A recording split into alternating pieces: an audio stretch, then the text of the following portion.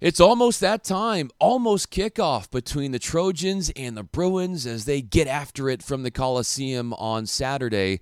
And did you hear recently what Cal head coach Justin Wilcox had to say about that SC wide receiver core?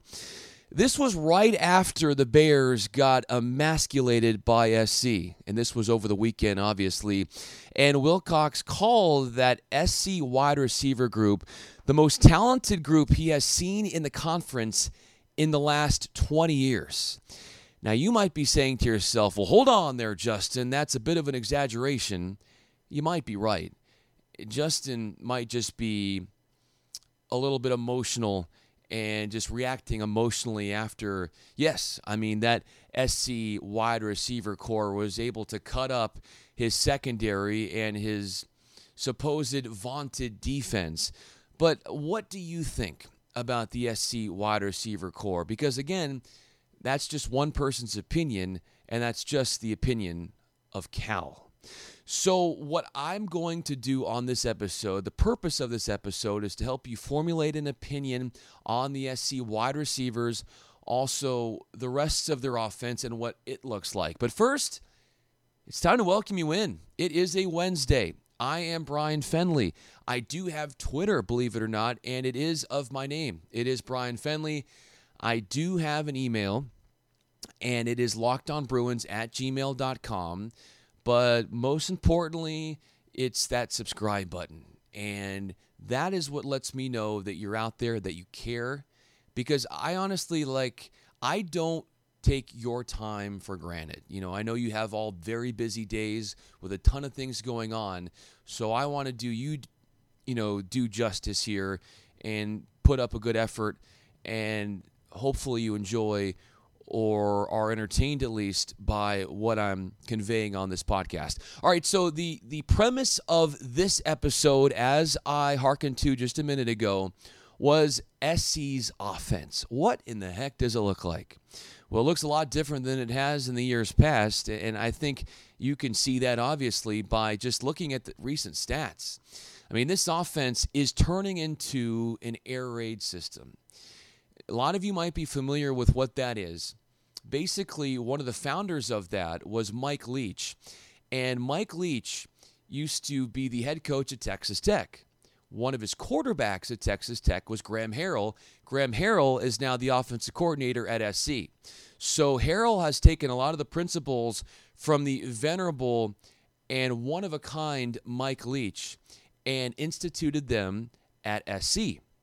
And what that's shown, well, it's a very pass-heavy offense, and there's little usage of the ground game. Now, I will say at the same time, and anybody on SC will say, well, wait a minute. We weren't supposed to be this lopsided with our pass game and very little usage of our running game, but because of the injuries to our running backs. And yes, that is true, and we'll get into that later on in this episode. But the guy who has ignited this offense, a pleasant surprise for Trojans fans, because you know what, to be honest, he wasn't supposed to be the guy this year. But because of the injury to JT Daniels, and it's been the Keaton Slovis show. How old is this guy? He doesn't look like a true freshman, but he is.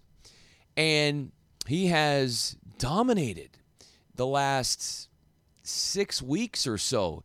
And in the last 4 weeks, he has thrown at least 400 yards passing in each of those 4 weeks. So 3 of the 4 games, I should say. And he's also had, in 3 of the last 4 games, at least 4 touchdowns. I mean, that's just, for a true freshman, I mean, this is unheard of stuff. And what makes it even more impressive is that he wasn't very highly recruited coming out of high school.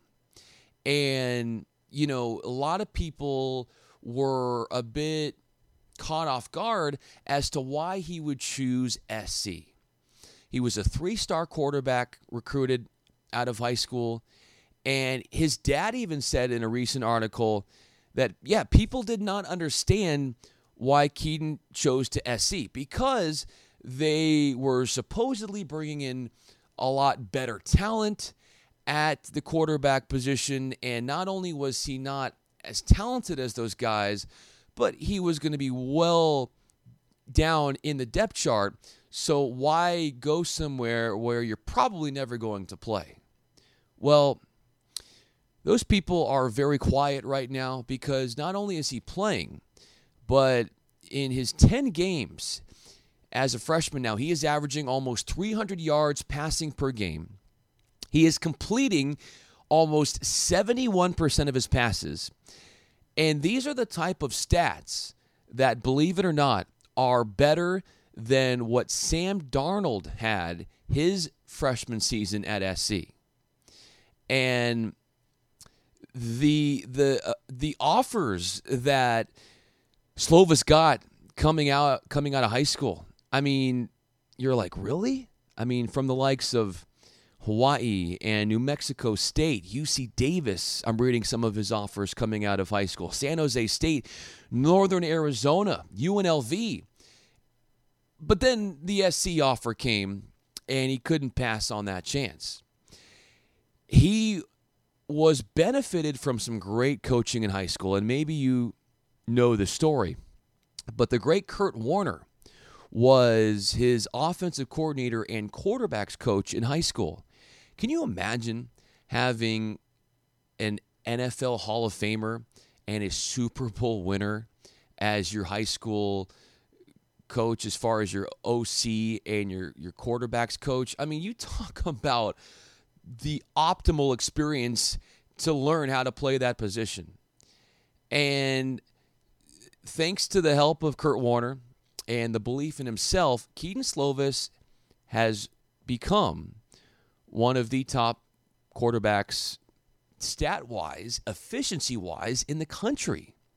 And what Clay Helton, his head coach, loves about him now is that he says he's not one to make a lot of overthrows. His attitude is always positive. He's able to take command of the offense, and he doesn't look flustered. And if you were watching at all any of that Cal SC game from last week, the most eye-popping part of what I witnessed from Slovis that I was like pleasantly surprised to see was his ability to buy time out of the pocket, his scrambling abilities, and sifting through his blockers and buying himself more time and chucking balls downfield. And obviously his wide receiver core is very good. You know, I'm not going to take away anything from what Justin Wilcox said, and we'll talk about that wide receiver core in the next segment. But I was very impressed with Slovis and his ability to elude the pass rush. And then I'll finish off this segment here by talking about what Chip Kelly said about Slovis. And he said he's got great poise. He's got a great clock as far as when to get rid of the ball. And he said he watches him on tape, and he looks like a guy who's got a very good grasp of the offense and just does not have any semblance of a true freshman quarterback. I mean, that's what we're hearing from a wide variety of people, that they just can't believe that Kedon Slovis is a true freshman quarterback. And what Slovis was also hailed recently about is the ability to not throw interceptions. He had 0 against Cal. Now, that Cal defense is no joke. And, you know, they have made themselves known as one of the most suffocating defenses in the country. And Kedon Slovis absolutely tears them up, throws 4 touchdown passes, and throws no picks. And Kurt Warner has to be part of how this maturation process has come about, because Kedon Slovis said ever since he was 14 years old, Kurt Warner has aided him along the way. But again, it's not just about him. His wide receivers are making him look good, and we'll discuss what they are all about next. You follow UCLA football this season, and how many times have you heard the team say they're young? How many times have you heard the guys say they consist of 87 freshmen and sophomores? I don't know about you, but I've heard it a time or two, multiplied by a time or two to the power of a time or two. You get the point. But the only problem is they're not the only young team that's suiting up on Saturday at the Rose Bowl. USC's got a lot of youth as well, especially on offense, from their true freshman quarterback to guys at wide receiver and their running back who has had to step in because of some injuries, which we'll talk about in the final segment of the show. But for the purposes of this second segment, I want to devote the time to the wide receiver group. And Amra St. Brown, obviously, is one of the heralded pass catchers on this team. He's only a sophomore.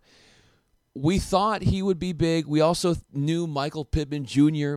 was going to be a stud, and Tyler Vaughn's as well. I mean, there wasn't a lot of uncertainty when it came to those guys and their production level.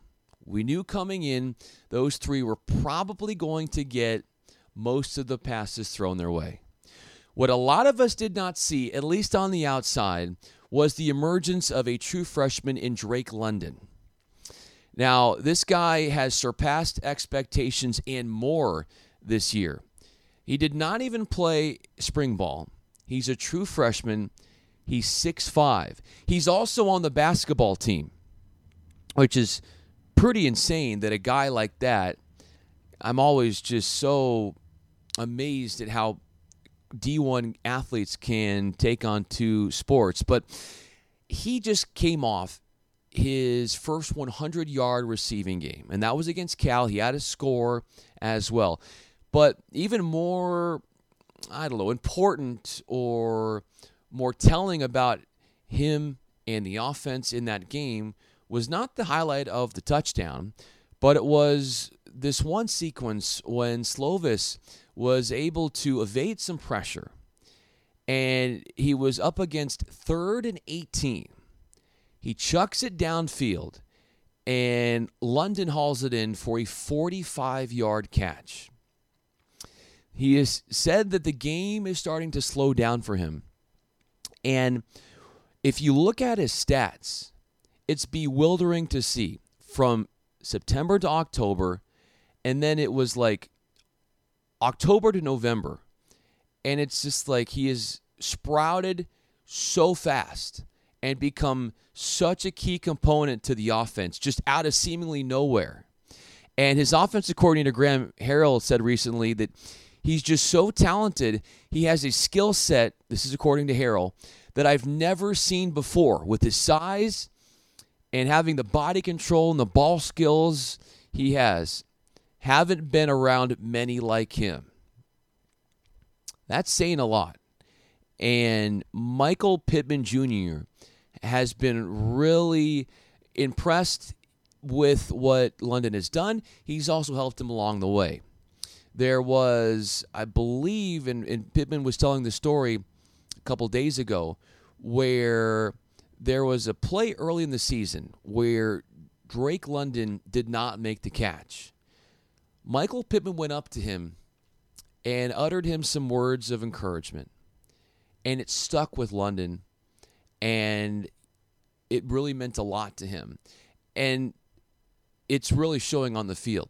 Now, as far as Michael Pittman Jr., this guy's got NFL obviously written all over him. He's currently 7th in the nation in receiving yards, 82 receptions, 9 touchdowns.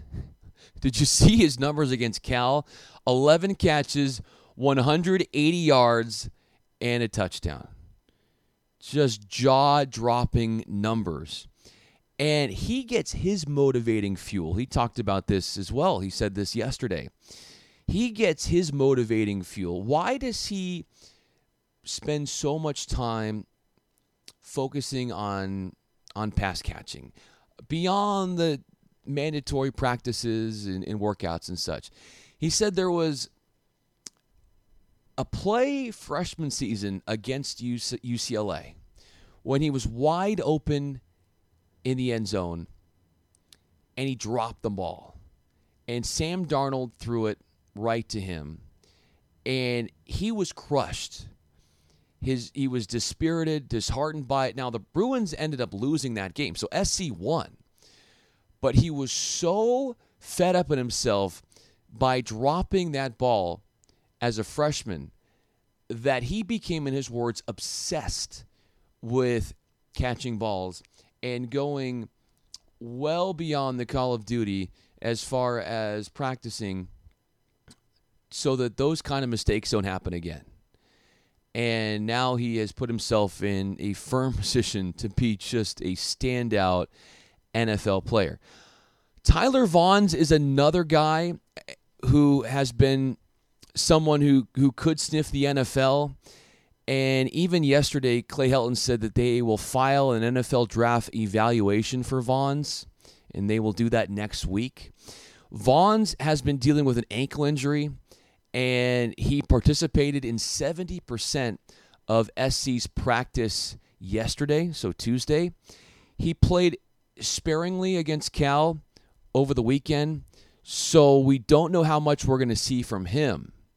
But Amra St. Brown stepped in nicely, and that was seen against Cal. So a lot of different weapons here for SC, but the most surprising one is Drake London. So keep an eye on him. 6'5", behemoth, and also a stud basketball player. And Clay Helton has said that he just plays above the rim as a wide receiver.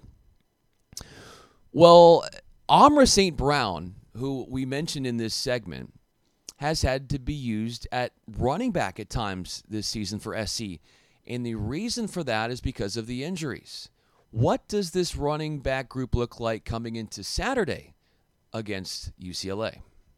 But first, talking about erectile dysfunction isn't easy.